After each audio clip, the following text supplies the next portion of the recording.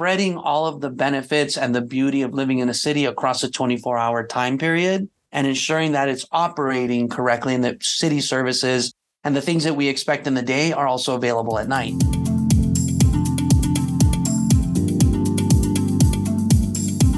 Are you interested in the 24-hour city? What do you think about technology helping us being creative? How can we learn better from history? Stay tuned for answers from Albi Bocanegra. What is the future for cities? Do you want to learn more about them? Do you want to know how others think about them? Do you want to be part of the conversation? Then this is the right place. Welcome to What is the Future for Cities podcast. Today, I will interview Albi Bocanegra, the Chief Future Officer and founder at the Urban Futurist Inc.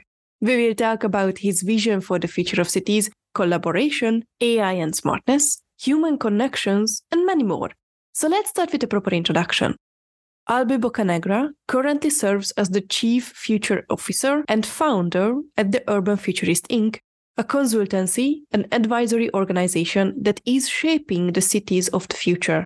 Prior to his role at MasterCard, Albi served the people of New York as interim Chief Technology Officer in the Mayor's Office of the Chief Technology Officer, MOCTO. He has dedicated his career to building expertise in talent architecture, business strategy, and performance management with a passion for civic tech. Albi spends his time studying future technologies and makes prediction of the impact and implications they will have on cities, the people that live in them, and the ecosystems that will need to be developed to ensure that all can benefit. As an advisor and consultant, he shapes strategies, governance models, and facilitates engagements focused on delivering a better tomorrow for people. Albi also lends his expertise as an advisory board member on digital twins to the World Economic Forum. And with that, Albi, welcome to the podcast. Thank you so much for your time. I highly appreciate your appearance on the podcast. Let's jump right in. What does the future of cities mean to you? I think it means a lot of things. Some of it is digital, some of it is analog, but I think it all makes sense together. I think it's about innovation and technology, but I also think it's about human connection. I feel like technology has the possibility of enhancing city life, creating opportunity to be more sustainable, to be fair, equitable, and bring seamless city experience for people. So I see it as an opportunity to be the tool to enable human connectivity, which is interesting, right? Digital tools helping the human condition and connection. But I do see it that way. I see them as like vibrant ecosystems that kind of weave technology, nature, culture, and community. I don't just see urban places as business hubs. And I don't think I ever did, but now more than ever, because time and things that have happened in the past few years have shown us that cities don't just function as business hubs anymore. Now they're hubs of human connection. So that I firmly believe that. I also think back to the technology conversation, though, I think cities are now thriving on these smart systems that are powered by data and devices. And now they're all synthesized by artificial intelligence. So like all of these new bits of information and ways at looking at things have now opened up. So I think that's going to boost efficiency and productivity in terms of services, right? Think of more efficient transportation, more efficient waste management, energy consumption and conservation, municipal services, all of those things. Imagine you're living in a city and all those things are just working harmoniously to give you a better resident experience. So you have the space to connect with other humans because you're not worried about a million other things. That's how I see it. People being able to get anywhere within 15 minutes because they can walk or cycle. Things are closer to them. Commuting is no longer a thing. And it's just about enjoying and being in your city, if you will. That's how I'm looking at it. I also look at cities as becoming more resilient and being more self-sufficient, self-sustainable. We're talking a lot now about climate adaptation and resilience as part of urban planning, investing more in green infrastructure, vertical farming in urban areas, like all of these like possibilities are going from concept and idea and aspiration to reality and execution. That's super exciting. And then you add another layer of technology like AR and VR. So now you can experience like cities like in all of their beauty and complexity, and people who maybe were confined to their home or have certain disabilities or they can't maneuver through the city. Now they can experience their city more. So I like that's exciting. And then the thing I'm most excited about, because this is something I've worked on personally, and this is something I'm really invested in, is the idea of a 24-hour city everywhere, right? Cities not sleeping, embracing the complexity and being lively, being inclusive, embracing culture, and having a robust economy that's operating 24 hours a day. That idea to me is so exciting because, again, then more people get access to economic progress. So I think ultimately, look, it's blending tech, sustainability, human well-being, connection, all of that, overcoming challenges and obstacles as a community, being more people-centric and community-centric, and having policymakers and politicians and urban planners and industry people all working together to accomplish all that. That, to me, is what the future of cities looks like. Is this the future of the city, or is it the current city for you? I think it's both. I think it's the reality of today, but I think we're not done. I think that work is not done. I think it's as technology evolves, as people evolve, as cities evolve, so will our reality. It's iterative. We'll never be done. Cities are living, breathing things.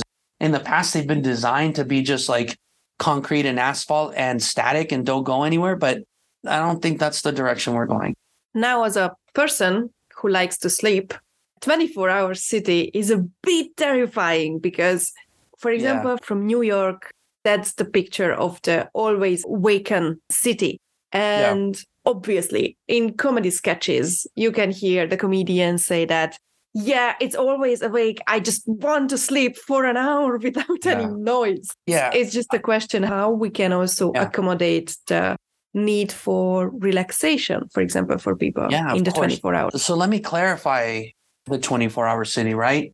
I don't see the 24-hour city as like nonstop party, nonstop social activities, nonstop noise and stuff like that. What I see is spreading all of the benefits and the beauty of living in a city across a 24-hour time period and ensuring that it's operating correctly and that city services and the things that we expect in the day are also available at night.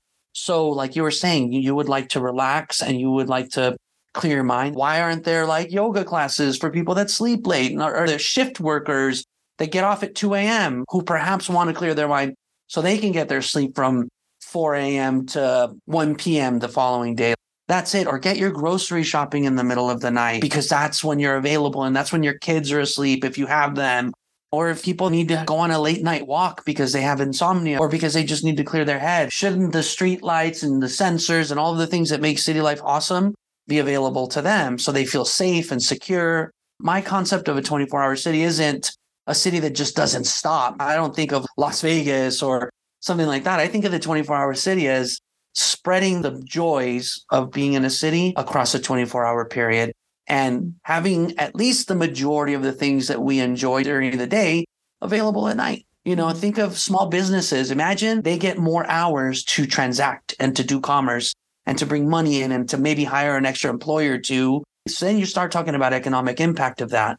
So then you're also spreading revenue across a 24-hour period versus saying everyone's got to rush to the mall to get there from 12 p.m. to 9 p.m. or 8 p.m. to do their shopping, because if not, you can't shop. So tell that to a healthcare worker who's been saving lives until 9, 10 p.m. Oh, wait, you can't shop until your off day because you're not worthy to enjoy the benefits of the city. How is that fair to shift workers? How is that fair to people who work remotely and perhaps their employer is in another continent on a different time zone, so their hours are different, etc.? The concept that a city works from 9 to 5 is antiquated and it's ridiculous and no one wins there. And this whole concept of a 24-hour city, it's not just for the New Yorks, the Londons, the Paris, the Dubais of the world. It could be Massapequa, or it could be like any city out there could benefit from a nighttime economy and a thriving 24-hour economy. Coming back to your description, it seems that it's more about the services being timeless and not forcing everyone to go to the administration from 9 to 5 because that's the time when they are also working, right? Yeah. What are your 3 biggest fears or concerns regarding the future of cities? Exclusion, people being excluded from that growth. There's a lot of wonderful things happening today. We're closing that digital divide. We're introducing new technology like artificial intelligence and generative artificial intelligence. We're introducing AR and VR, all of these things. And I worry that a tech adoption will only be for a few and not for everyone. So I think it's important that we don't leave anyone behind. And usually the reality of it is the communities that get left behind are usually marginalized communities already. They're already left behind on a bunch of other stuff, housing, jobs, economic opportunities. So we can't allow technology to create further gaps in progress for people that need it the most. So I worry about that because just as I'm a tech optimist and I'm excited about AI, AR, VR, all of those wonderful things that unlock a beautiful and prosperous future, I know they have the power to further divide and to further leave people behind. And so I worry about that. However, it's not a problem that we can't solve. We all across the world, I'm not just talking about the US or Europe or anything, we have the access and the resources to ensure that everyone has opportunity to benefit from advances in technology. So that will require policymakers, industry, academics, civil society, everyone to ensure that they are doing their part to, yes, bring progress and bring innovation, but also bring access and equity into the equation without forgetting that. I worry about privacy and security and data.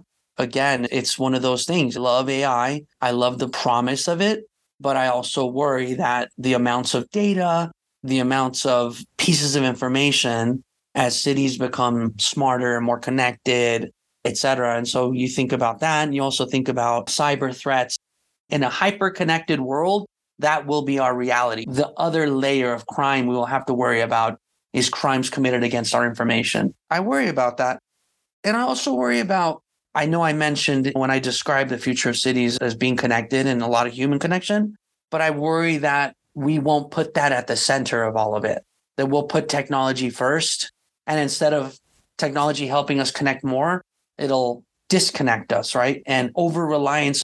Again, I'm a technologist, I'm a futurist, and I talk about tech all the time, but I also believe that if we become over-reliant on technology, then we lose that sense of community, we lose that sense of human interaction.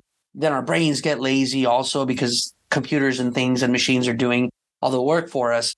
I would hope that we would further connect and we would use technology to better connect with each other, but also to enhance, to open the space up for us to be more creative and create more. There's half of the people I know that are in tech have some kind of art they do. Like I've been DJing for 25 years. I'm obsessed with music. I play records all the time. I DJ for friends, all of that. I've let technology help me be a better DJ. I'm not a purist, right? Where I'm like, oh no, I only play vinyl records. No way, man. I use digital technology for DJing, et cetera. So I've let technology help me become more creative. And so I would hope that other people could use technology to make more beauty in this world. I also don't want it to become this sterile, hyper-connected, super technological environment. I want a lot of beauty in the world. I like looking at beautiful things and hearing beautiful sounds and tasting beautiful tastes. So your fears are exclusion due to tech evolution, privacy and security, and the loss of human connections in the center of our focus. Yeah, and the growth of cybercrime increasing, because just as we're becoming more technologically advanced, so are cybercriminals. Just like we get smarter and have better tools, they get smarter and get better tools. So it's just staying ahead of that, protecting people. Regarding the first of your fears, exclusion and tech adoption, what does equity mean to you? Everybody wins, and no one group benefits more than the other, plain and simple. I could get a little more philosophical with that, but it's just simple. Everyone wins. Everyone gets a shot. Everyone gets access, and everyone has all the tools to succeed equally available to them. You said that everybody gets the opportunity, everybody gets the shot, everybody gets to participate, everybody gets the access to the opportunities, and that everybody has the same outcome. I don't think everyone shouldn't have the same outcome, because that would be a super boring world. I think everyone's goals are different. Everyone's outcomes are going to be different. Some people want to be billionaires. Some people just want to be happy. Some people want to serve. And some people just want to take care of their family. So I think, no, not everyone has the same outcome. Some people want to work, want to get a good job and retire with their pension or whatever. Some people want to be entrepreneurs and never have a boss and never have to answer to anyone. What I'm saying is you get the tools to make that choice, not you have to make that choice because you don't have another choice. Does that make sense? When given the opportunity and when given the tools, I think people can decide for themselves what that outcome is going to look like. Do you think that people are using such tools to make conscious choices? If they have access to them, but not everyone does. So I think, yes, I do. I think when given the tools, you know what you're doing, right? It's when you don't have access that you just have to make do. Like it's that saying, it's like you got to make do with what you have. And great, that's fine, but let's level the playing field and make sure that everyone has the same tools, right? That's just my opinion. And I don't think it's that hard. Like, look, like generative AI, a lot of this stuff's free. Not if you don't have a computer, though, and not if you don't have connectivity. So it's not free. It's free to me because I have a computer right here. I have super high-speed internet. I have all those things. So to me, yeah, generative AI is absolutely free. But maybe down the street, there's a kid with no computer and no internet at home, and just depends on the library or school. It's different. Regarding your second sphere, privacy and security, what does AI and what does smartness mean to you? AI just represents the promise of a future free of meaningless work and mindless fake productivity.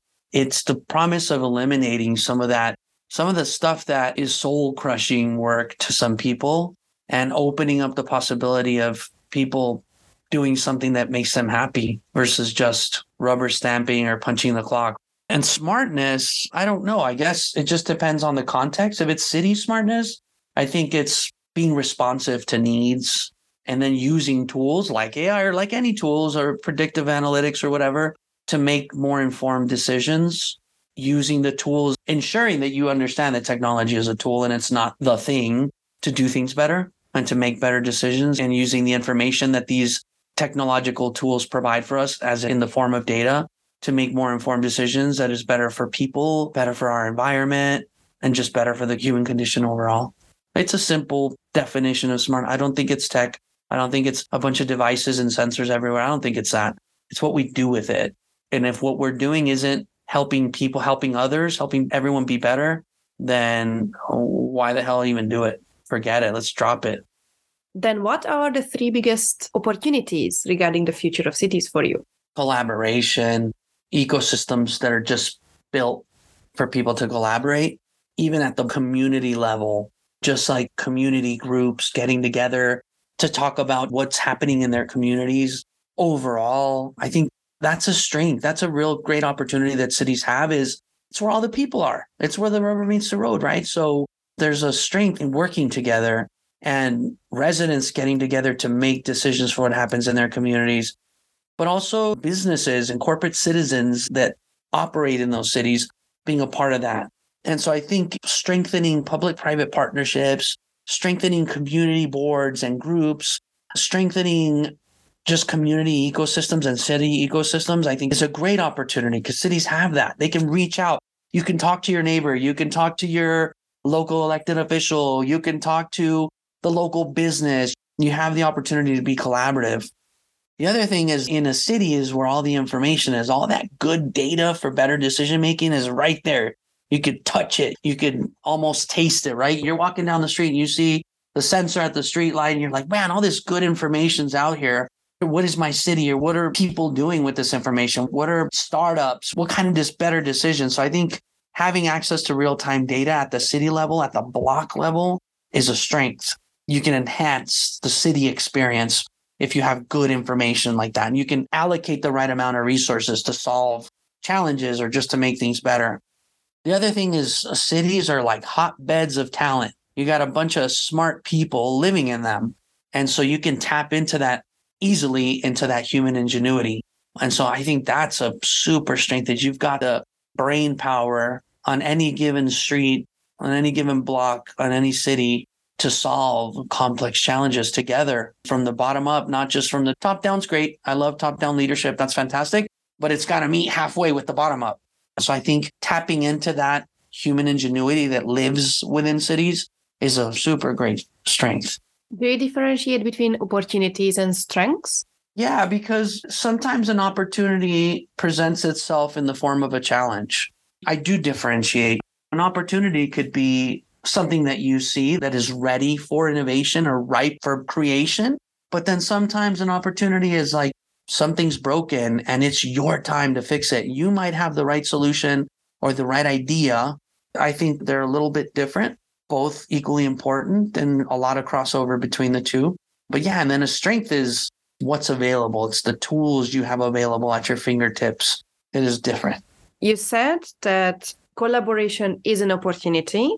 Data and information and talent are strengths. Yeah, I guess we could think of it that way, because collaboration is not easy. Sometimes it comes in a form of a challenge. Sometimes it's getting a bunch of stakeholders that don't care to work together on the same page. I would say collaboration is an opportunity versus a strength, because you usually don't have it. When you have it, it's a strength. But when you're building it, it's an opportunity, because I've had to build networks and I've had to build coalitions and I've had to build community-driven working groups and task forces and stuff. And at first it presents itself as a challenge and sometimes it's an uphill battle. But once you've accomplished it and you've created some sort of collaboration, whether it's 2 parties or 2,000 parties, whatever that is, it's hard. It's hard. And sometimes people are hard-headed and they're set in their ways, and you have to convince them to go a certain direction because it is the right thing for everybody, not just for a few. Data is a strength because it's there, it's available. And I think the opportunity there is what to do with it, because sensors and devices are cranking out massive amounts of data and refining it and synthesizing it and turning it into actionable insights is the challenge. And that's why you need very smart people, great tools like AI to turn it into insights that you can do something with. We have collaboration as an opportunity, and we have what to do with the available data and information as an opportunity. Do you have any other opportunities for the future of cities? I'm going to steal this from a friend of mine who's a counselor at the city of Wellington, New Zealand.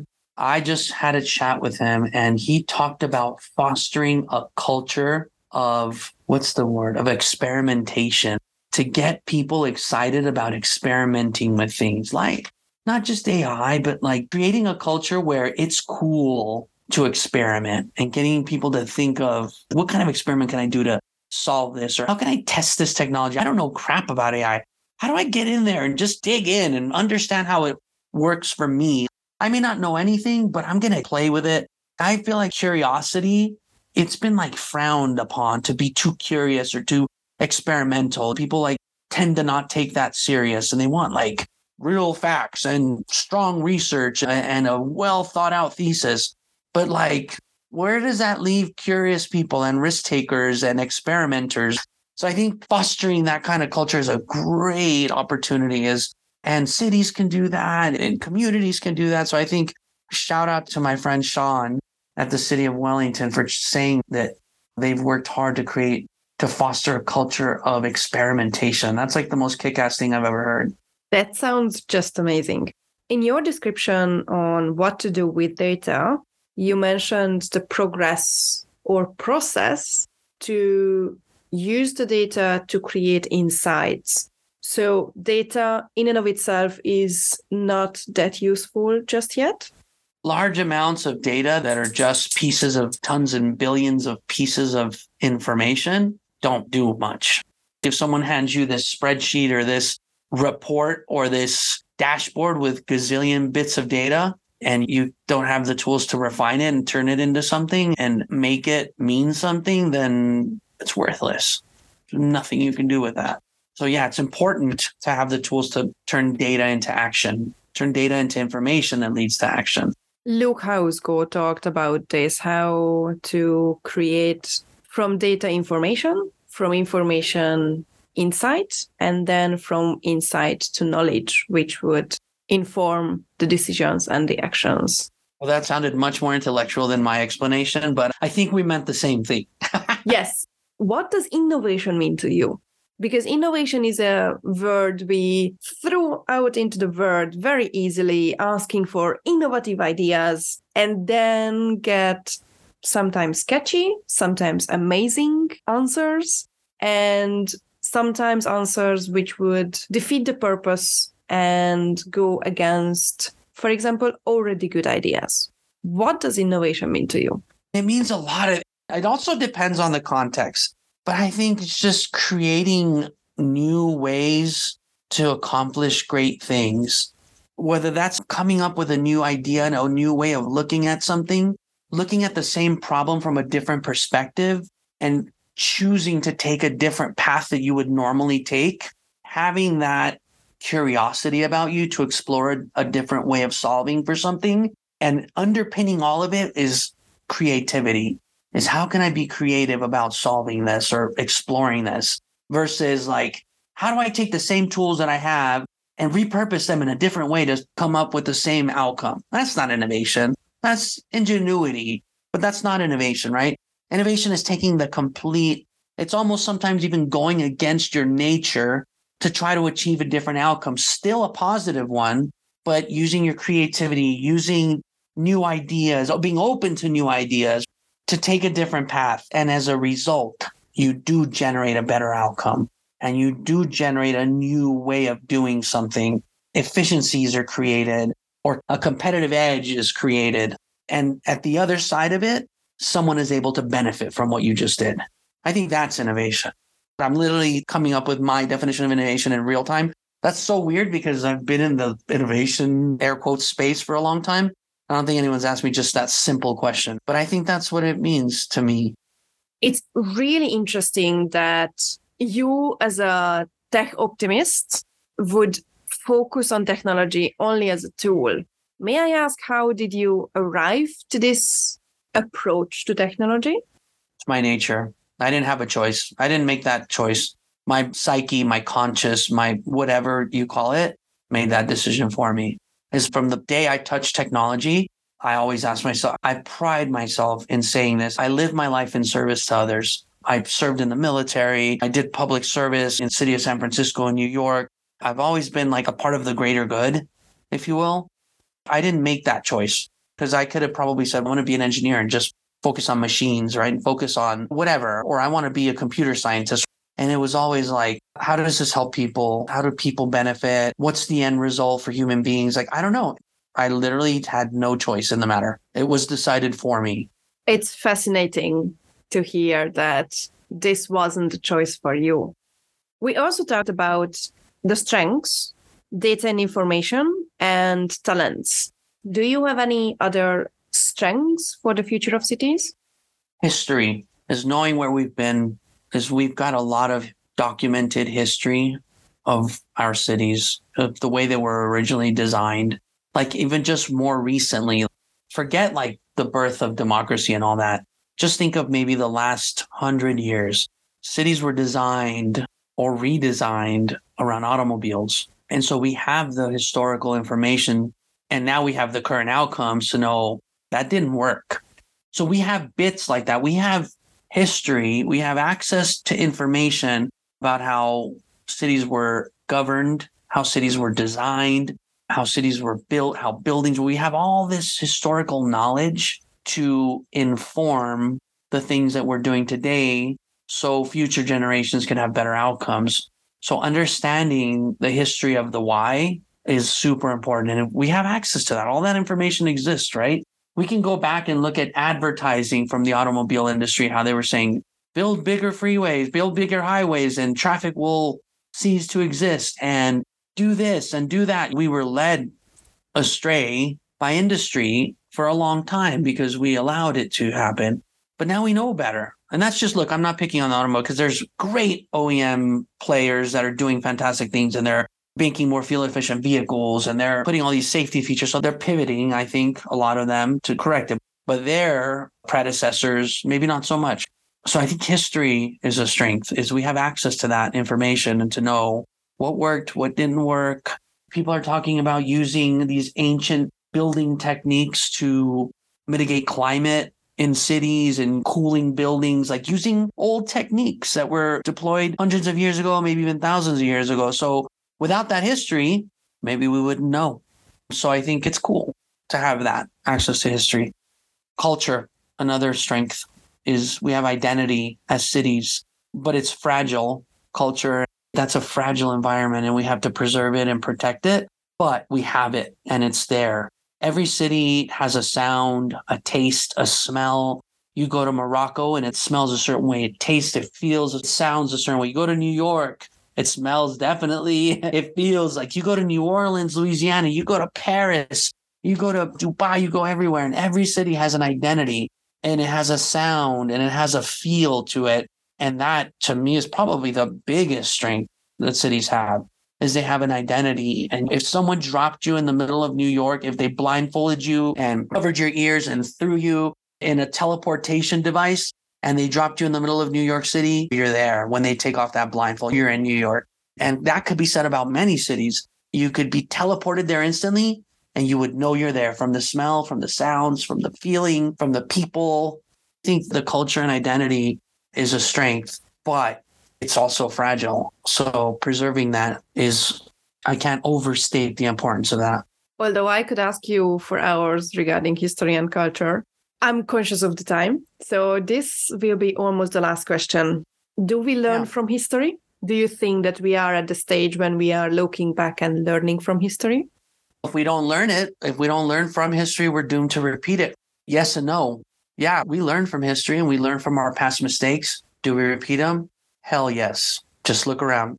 Pick up a newspaper, open up your web browser and look at things that are going on in this world. And there's a lot of history repeating itself all the time before our very eyes. Sometimes it's a good thing because we went back to doing something or thinking a certain way that was the right way. And maybe we lost our way a little bit, but then we looked back at ourselves and said, I think that was the right way. So it is important. We do learn from it, I believe, but sometimes we learn from it and we still repeat it anyway. It's human nature. It's who we are. Just like we create and build, we also tend to destroy. It is what it is. What can we do?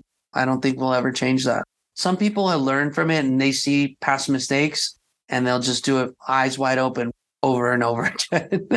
So, like I said, it is what it is. What is your role in establishing the future of cities?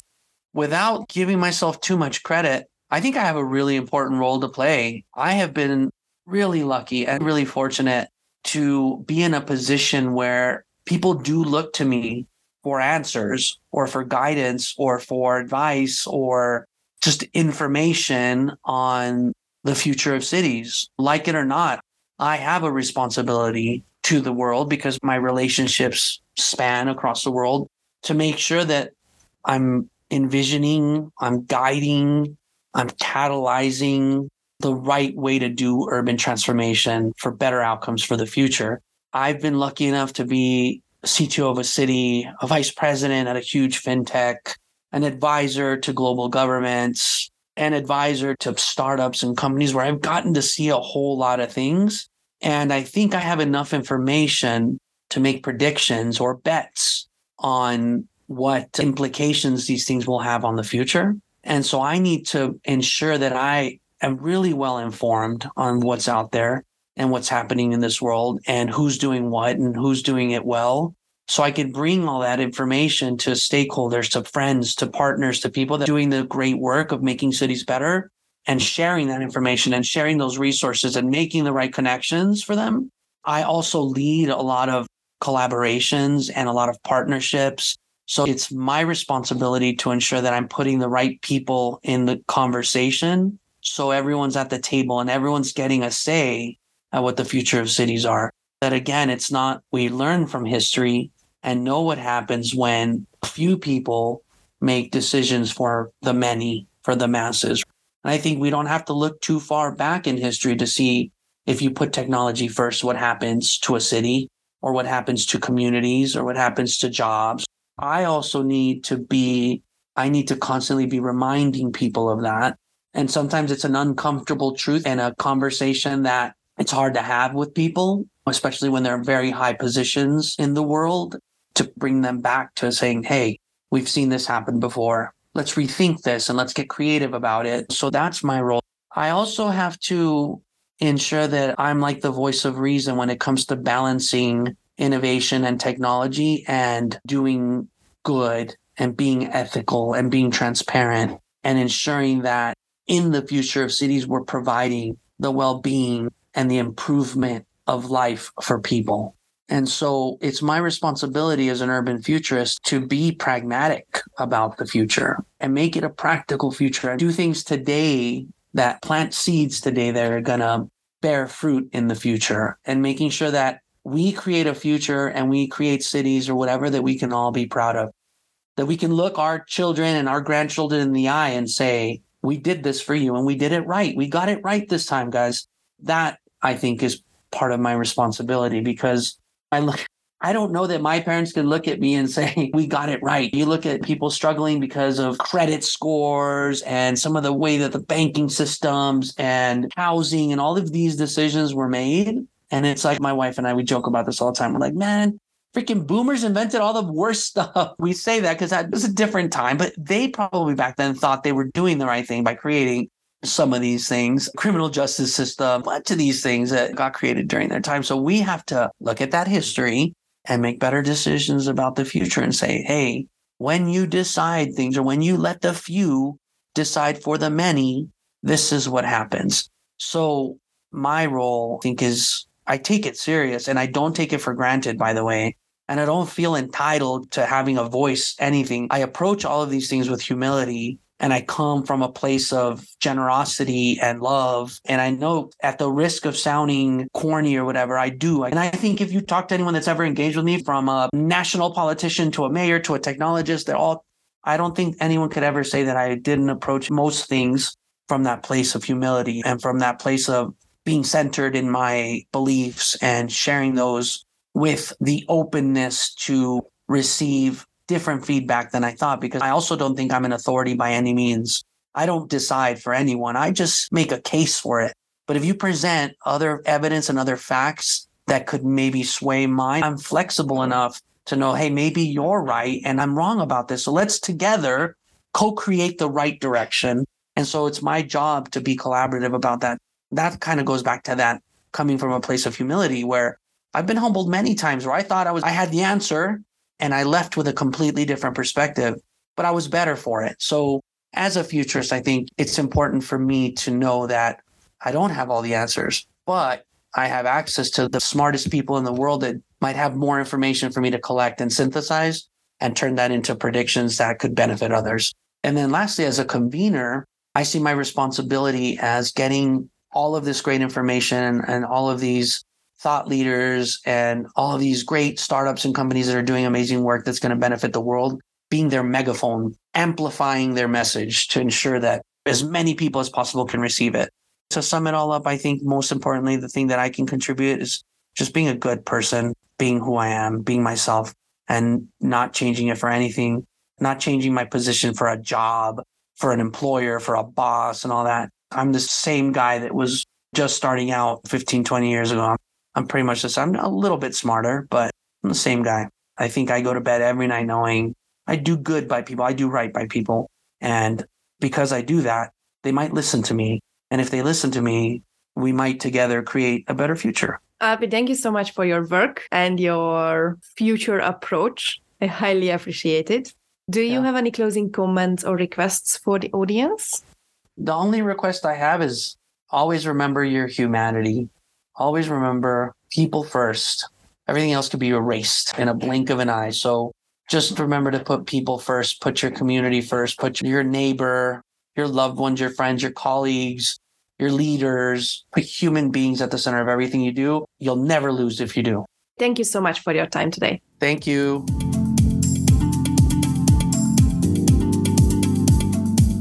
It was really interesting to hear from Albi his description for innovation, not to mention his marveling on beauty. Corey Gray connected beauty to sustainability in episode 126. You can find out more about Albi online. All the links are in the show notes. What was the most interesting part for you? What questions did arise regarding Albi's approach to the future of cities? What have you learned from this interview? Let me know on Twitter at WTF4Cities or on the WTF4Cities.com website where the transcripts and show notes are available. You can also subscribe on the website not to miss any new episodes and leave some feedback. I hope this was an interesting interview for you as well, and thanks for tuning in. What is the Future for Cities podcast?